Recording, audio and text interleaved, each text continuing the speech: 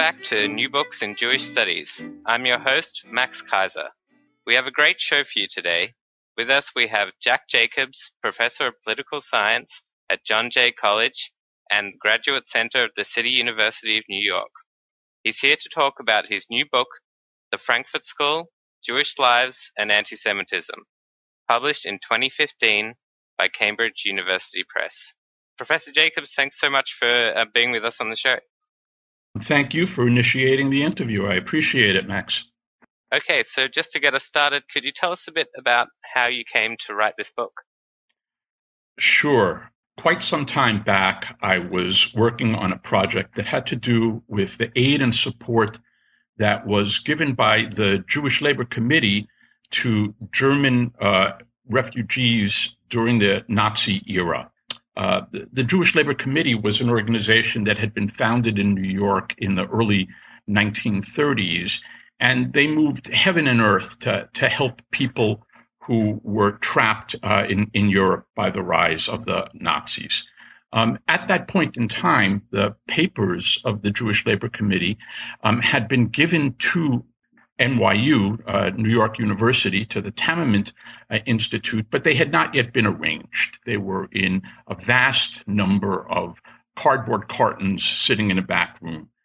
And so I had to go through these cartons one by one, never knowing what I was going to find.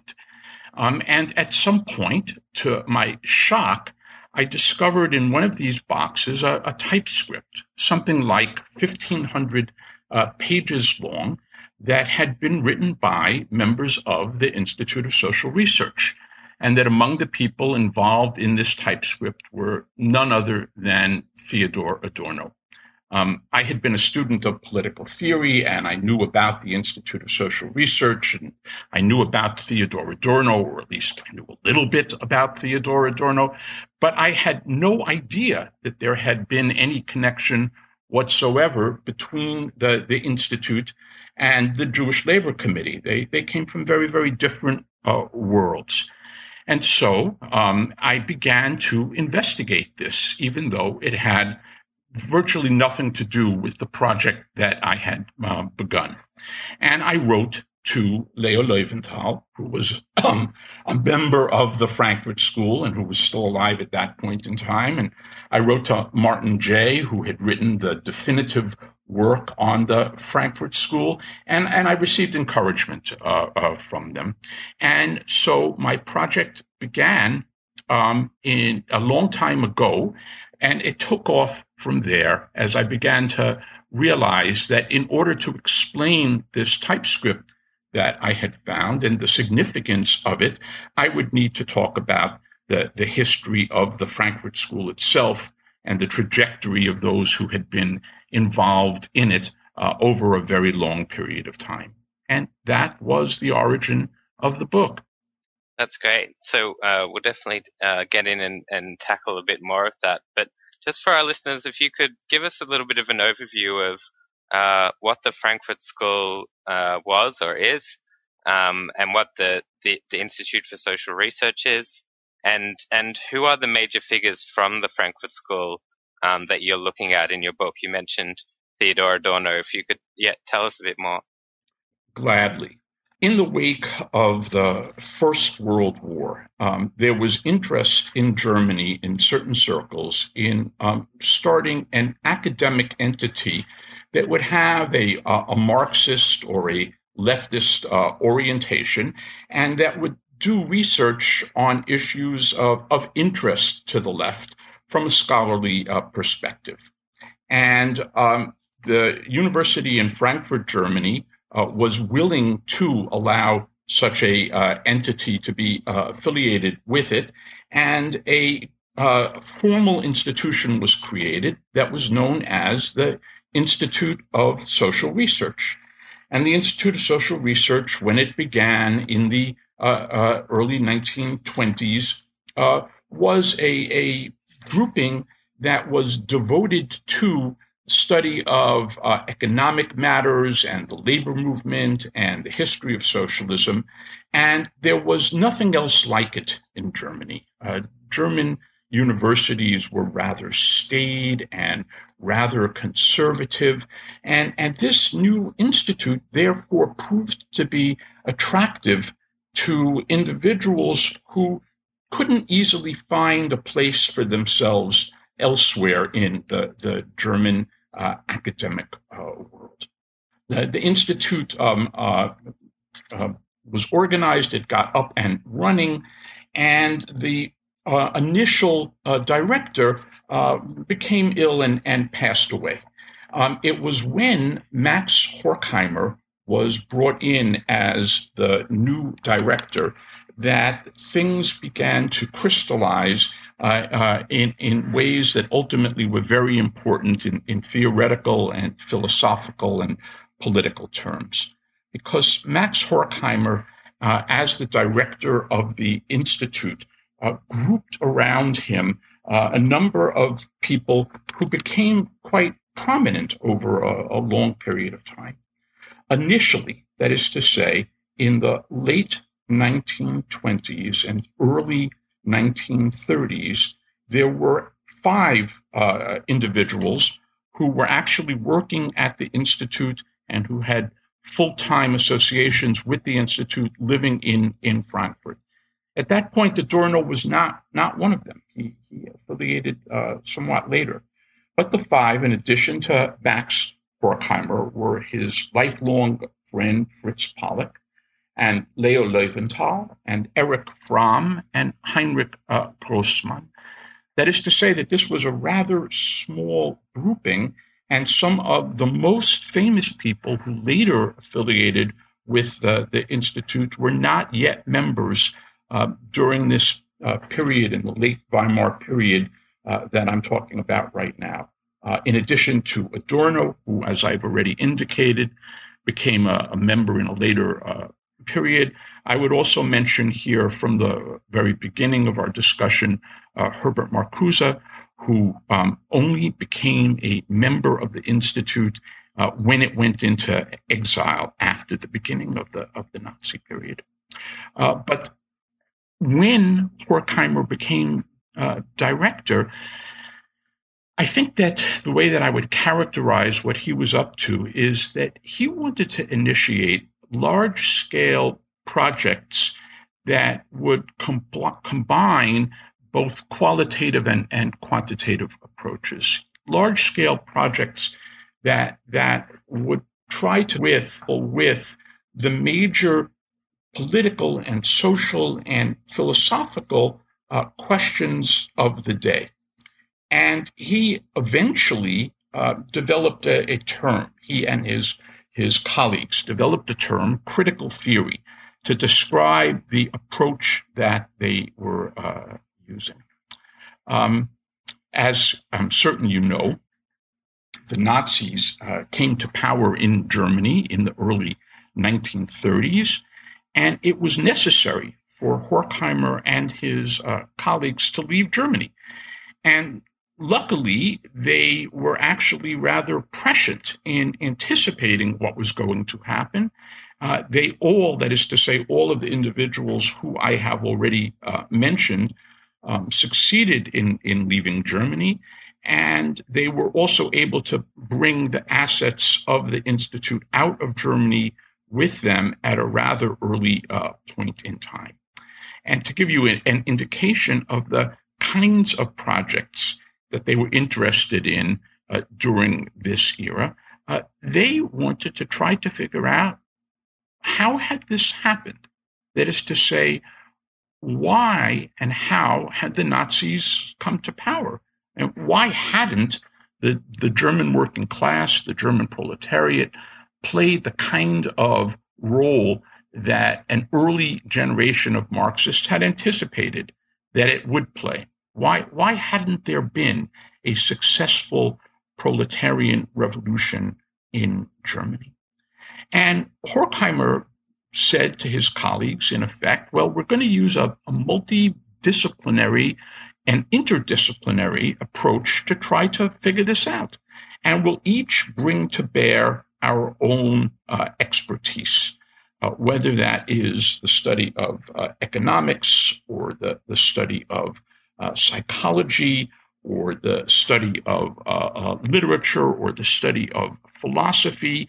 And we will, of course, work cooperatively and see if we can come to grips with this phenomenon.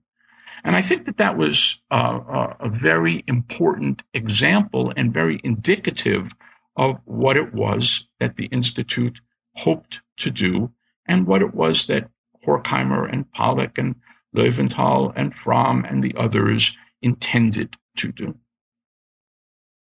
So I think we'll look at it in a second at how exactly the Frankfurt School changed their analysis, particularly of anti-Semitism, once they arrived in the United States. But before we get to that, could you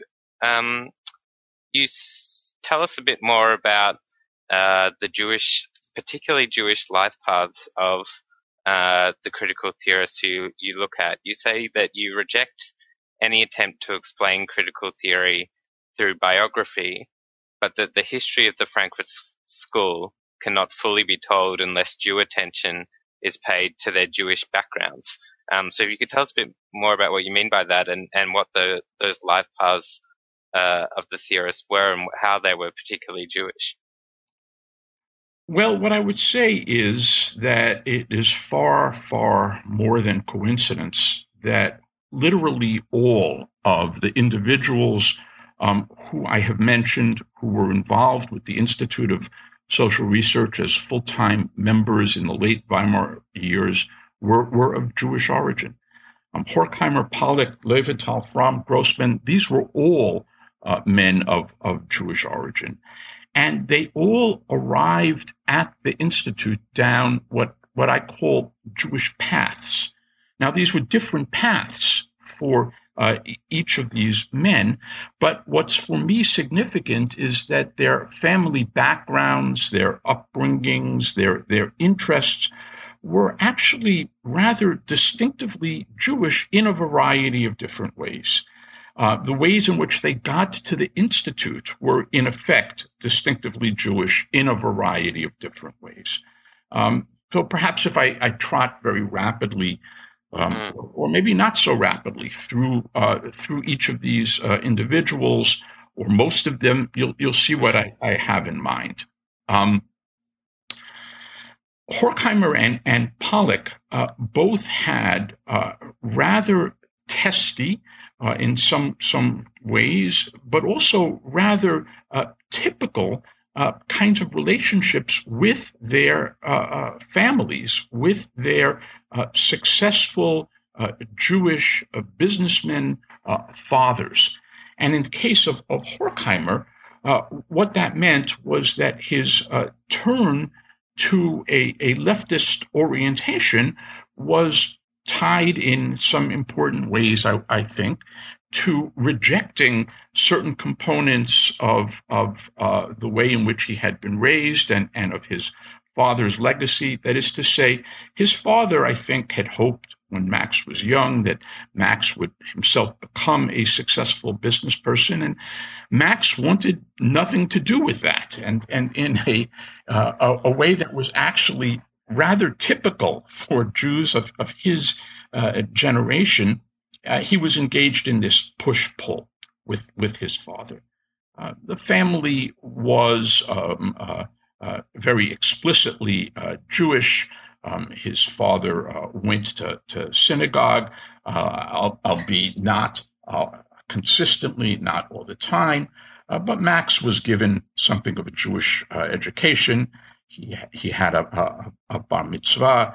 His father was involved in B'nai Brit, as were virtually all Jewish men, or many Jewish men. Virtually all is too strong. Many Jewish men in Germany in that era. And so Horkheimer grows up in this milieu where he's certainly very conscious of being Jewish, but he has this dynamic where he's rejecting some components of his parents' politics and at the same time trying to find his own path. I could say something similar about Löwenthal, except that in Löwenthal's case, unlike in Horkheimer's, part of the rejection of or dynamic of the relationship between Löwenthal and his father was that Löwenthal became attracted to explicitly Jewish institutions at a young age. He at one point becomes religiously very observant. He becomes Shomer Shabbos. He becomes kosher. He marries a woman who is deeply involved in Jewish life.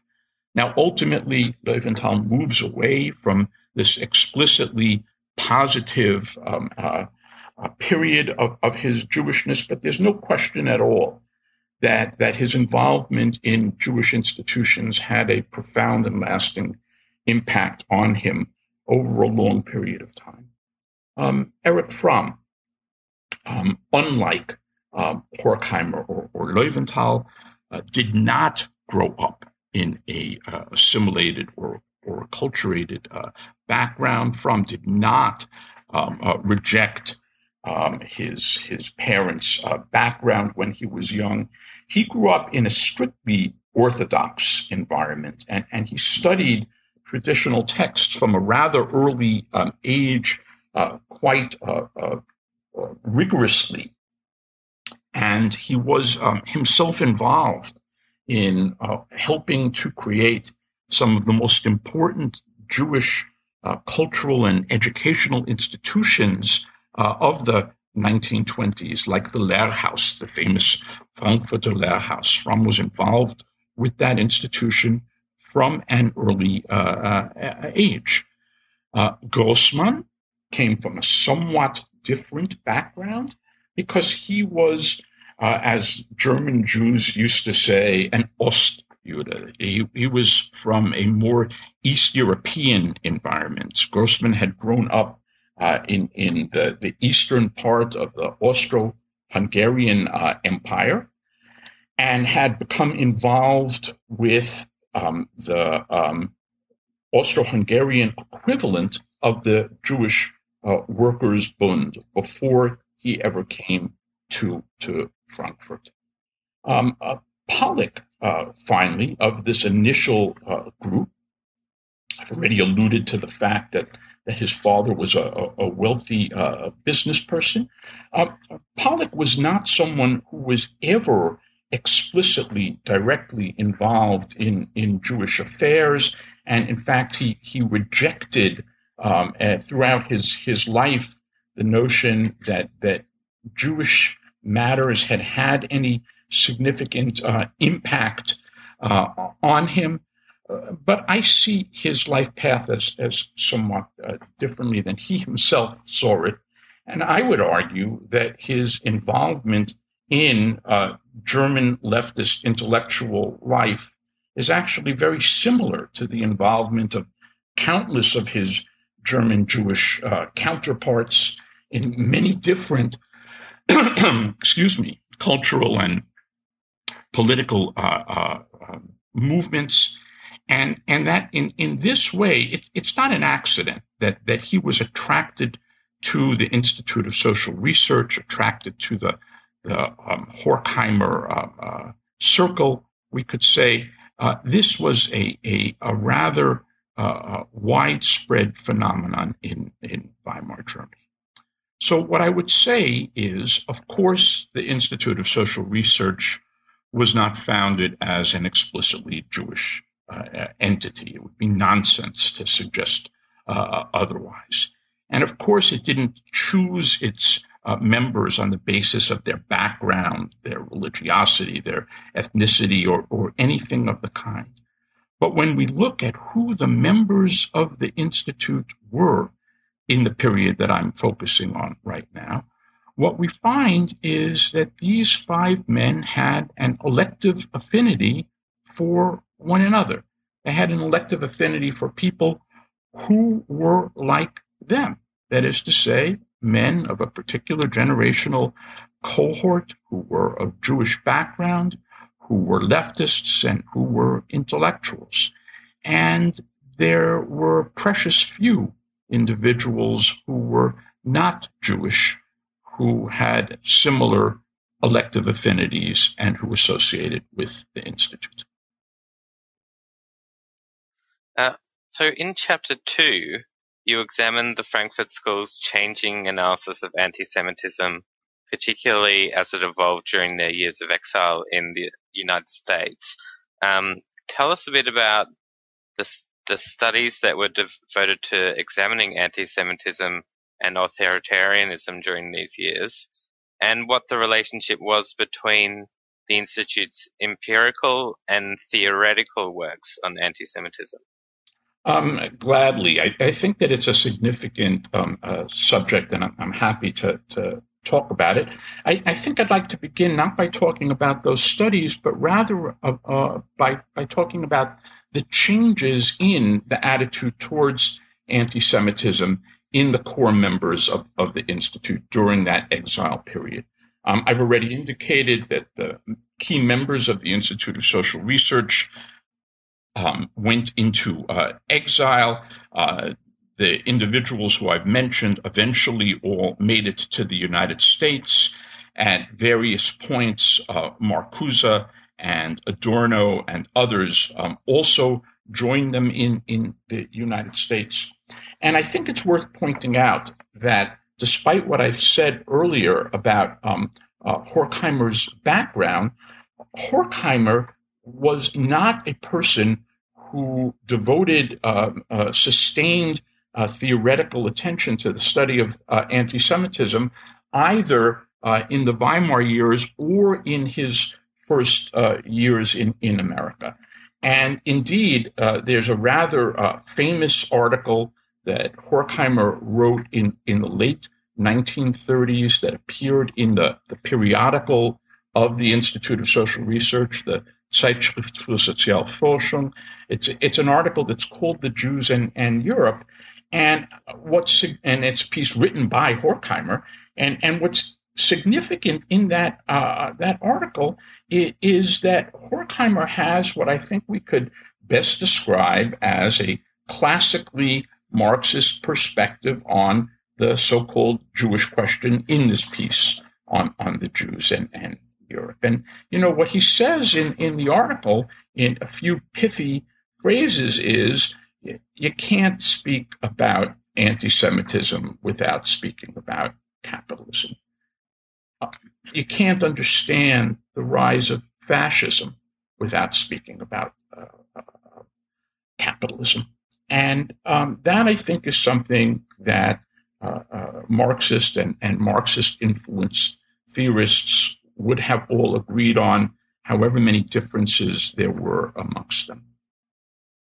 But I think that what we find is that as the Nazis consolidated power, and as the Holocaust began, and as the situation of Jews in Europe worsened, and as the members of the Frankfurt School themselves encountered anti-Semitism in the United States, and they did encounter anti-Semitism in the United States, Horkheimer became open to thinking about anti-Semitism in a somewhat different, somewhat more multifaceted, indeed somewhat more sophisticated way. And I argue that he did so in part under Adorno's influence.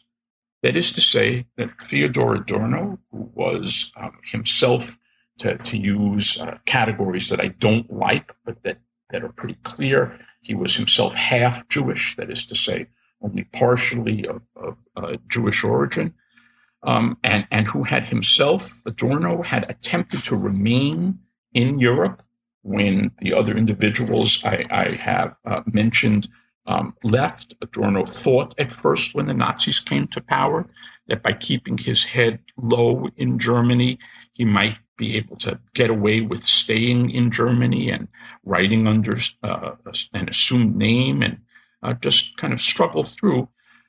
But that as the years went by, the years being the 1930s, Adorno had come to see that was not going to work.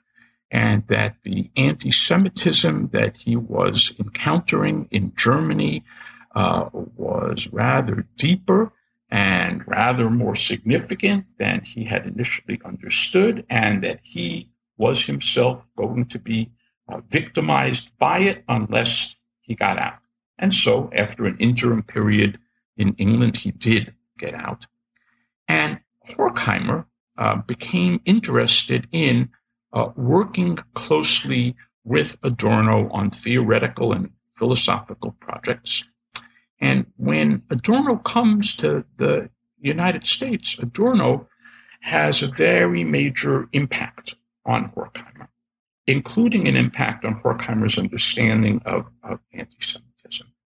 And Adorno at one point says something along the lines of, everything that we used to see from the point of view of the proletariat is now being focused on the Jews, and that we need to take this phenomenon seriously. And so, with the aid of other members of the Institute, including the people I've already mentioned and other recruits who are added to the roster of Institute members in the 1940s, the Institute begins to solicit funds for and begins to conduct research on major projects devoted to an understanding of anti-Semitism. And during this exile period, the Institute is associated with two profoundly important world famous books, I would say, that continue to be widely read today. They're very well known, I think, in the academic world. And the studies I'm thinking about are, on the one hand, Dialectic of Enlightenment, which was co-written by Horkheimer and Adorno, and on the other hand, the authoritarian personality, in which Adorno played a key role alongside other individuals who were not members of the Institute of Social Research. Now, the reason that I'm mentioning these two profoundly important, very, very interesting works is that if one looks at Dialectic of Enlightenment, what one finds is that the last substantive chapter is a chapter entitled Elements of Anti-Semitism. And if one looks at the authoritarian personality and scratches a little bit under the surface, what one finds is that the authoritarian personality was actually conducted, the research for that work was conducted under the auspices of the AJC, one of the most important American Jewish organizations, and that Horkheimer was made a member of the staff of the AJC during the period when the work on the authoritarian personality was underway. So what I'm suggesting here is, first of all, that where anti-Semitism had not been part of the explicit research agenda of the Institute in the Weimar years or in the early exile years, during the years of the Second World War and immediately thereafter, matters related to anti-Semitism became absolutely central to the work of the Frankfurt School and of the Institute of Social Research, more broadly defined. Now, what they had to say about anti-Semitism is really, really complicated, but what I would say in a nutshell is the way in which their perspective in, let's say, Dialectic of Enlightenment differed from what Horkheimer had said in The Jews and Europe is that Horkheimer and Adorno came to see that one couldn't explain anti-Semitism using only a strict Marxist analysis or relying only on an economic explanation of the relationship of Jews to non-Jews, but that one needed to bring to bear any number of other matters. One needed to understand the religious roots of anti-Semitism. One needed to understand the psychoanalytic roots of anti-Semitism. One needed to understand the role of anti-Semitism in the development of contemporary civilization itself in order to come to grips with it.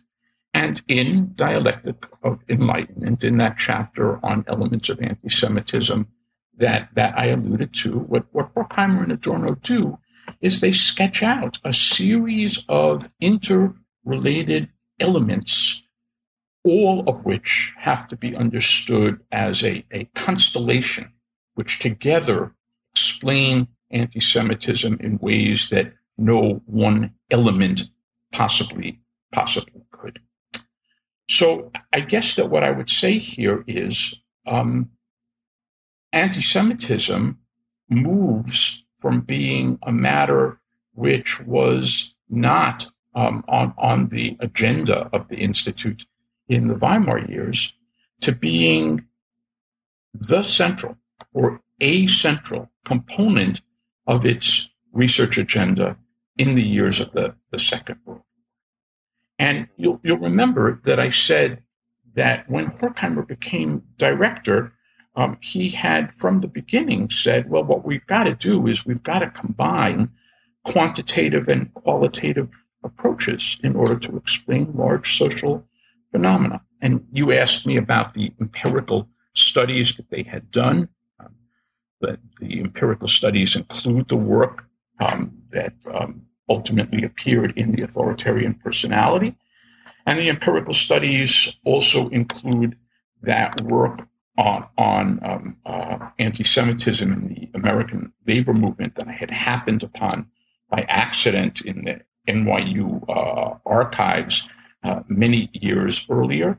And what Horkheimer and his colleagues were trying to do was, at one and the same time, understand this phenomena of anti-Semitism and explain this phenomena by conducting empirical work and by doing philosophical and what I would call psychoanalytic work to explain how and why hatred of the Jews had grown to be such important, grown to have such importance. And I guess that what I argue, summing up here in that second chapter, is that the empirical studies and the more theoretically oriented studies interact with one another in what I dare say was a dialectical manner.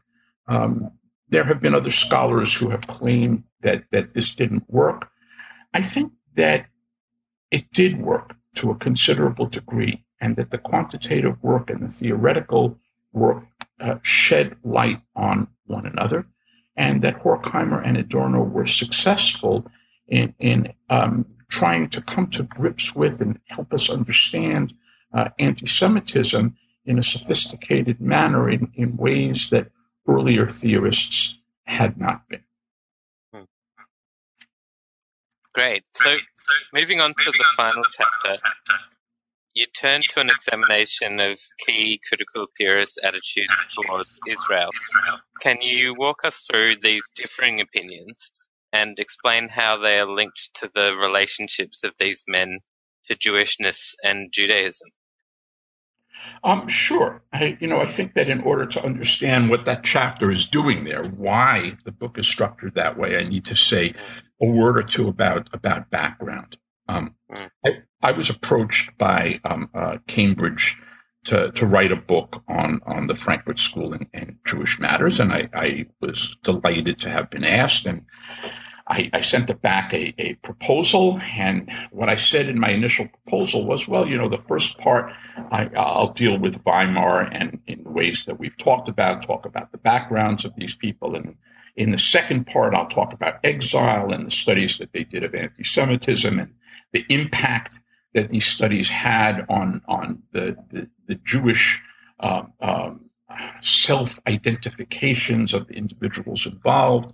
for lack of a better phrase. And then what I want to do, I said in my original proposal in the final part of the work, is I want to compare the work done by the members of the Frankfurt School on these issues with work done by others, work that was done by Hannah Arendt, work that was done by Sartre, how these various theorists were received both by the Jewish world and by the non-Jewish world. And when Cambridge sent out the proposal I had given to blind readers, to this day, of course, I don't know who the readers were. What the readers consistently replied over and over again is, this is a really interesting project, and you should give Jacobs the contract, and you should encourage him to go ahead. But we don't think that he should do that last part of the book here in this book.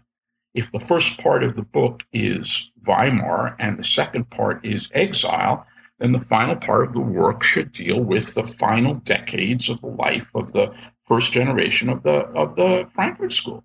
That, that there should be an arc of, in effect, beginning, middle, and end.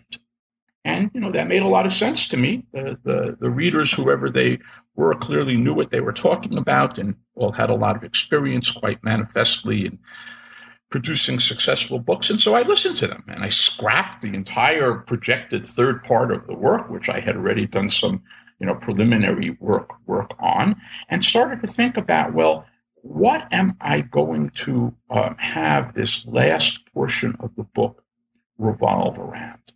And as I started to do research on the lives and careers and ideas of people like Horkheimer and Löwenthal and Fromm and Marcuse in the post-war era, it became clear to me that their varying attitudes towards Israel and Zionism, particularly after the establishment of the State of Israel in 1948, was extremely important in terms of understanding who these people were and in terms of understanding the differences amongst them. And so what I ultimately came up with is something like this, something counterintuitive, but I actually think worth us thinking through. And that is, in the case of the core members of what had been the Horkheimer Circle, had been the key members of the Frankfurt School interested in such matters, the more that a theorist knew about Judaism and the more that they identified with Jewish religious doctrines, the more critical they were of Israel in this era. That is to say, in the 1950s, 1960s, 1970s, the final decades of their lives. And, without going through the litany of the thinkers, once again, I'll give you the two poles, so to speak, on this matter. Erich Fromm, as I indicated a little bit earlier in this discussion, was raised in an Orthodox home, was rigorously observant in his childhood and adolescent years, was intimately familiar with Jewish religious texts. He ultimately secularized. He ultimately moved away from Orthodox observance, indeed from observance of any kind. But of course, he retained his familiarity with those texts, and he retained a great deal of sympathy for specific Jewish religious doctrines throughout his life, despite the fact that he was not a believer late in life. And Fromm was the strongest critic of the State of Israel, of the members of the institute with which I'm concerned in this book. He was consistently very critical of the state, never came to grips with it, never went to visit Israel, and wrote extremely strong condemnations of the policies of Israeli governments over a long period of time.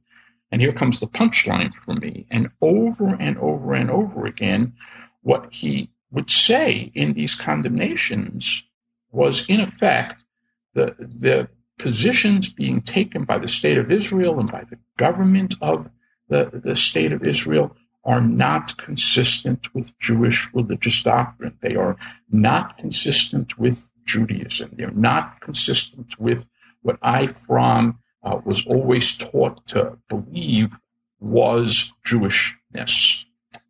Now, on the other side of this equation, I've mentioned Herbert Marcuse, of course, a very famous name, but I didn't talk about his background the way that I talked about the backgrounds of Horkheimer or Leventhal or Pollock or Fromm or Grossman, because Marcuse had not been involved in the Institute in Weimar. So let me say here that Marcuse came from a far, far more acculturated background than did Horkheimer or Fromm or Grossman or any number of other individuals. He did not have a strong, positive Jewish identity. He did receive a minimal Jewish education, but it wasn't a matter that was of interest to him as he was growing up or in his adolescent years or in his early years as a theorist. He was certainly aware that he was Jewish. He was himself, I would argue, almost certainly a victim of anti-Semitism in the period when he was a graduate student, when he was finishing his habilitation work, for example. But it wasn't he wasn't amongst the people who wrote on anti-Semitism as some of his colleagues did in the exile years. Now, what's interesting for me is that after the establishment of the state and in his later decades, Marcuse takes a much, I think, softer line, a much more sympathetic line on Israel than Fromm does. Marcuse is someone who was open to what today we would probably call a two-state solution. And Marcuse makes a trip to Israel, where he goes out of his way to meet with leading Israeli political figures, as well as with academics and leftists of various kinds. And it's clear that Marcuse is concerned that the anti-Semitism that had resulted in the murder of millions of Jews only decades earlier had not gone away. And he saw Israel as a place that could provide a refuge to those who had survived, and maybe a refuge to other Jews if need be, if anti-Semitism was going to rear its ugly head once again, and he feared that it very well might. So to sum up what I've just said, what I try to do in that last part of the book is I sketch out the attitudes towards Israel of four figures, Horkheimer and Leventhal and Fromm and Marcuse. And what I try to show is that there was an inverse relationship there between their Judaism, or sympathy for Judaism, knowledge of Judaism, and their attitudes towards the state of Israel. The more that one knew about Judaism, however they defined that, and they didn't define that in precisely the same way down the line, the more one knew about Judaism, the more one sympathized with Jewish religious doctrines, the more critical one was of the state of Israel. Well, that's about all that we have time for today. So thank you very much for joining us, Jack. Thank you, Max. I appreciate it. And I look forward to having additional contact with you down the line. Fantastic.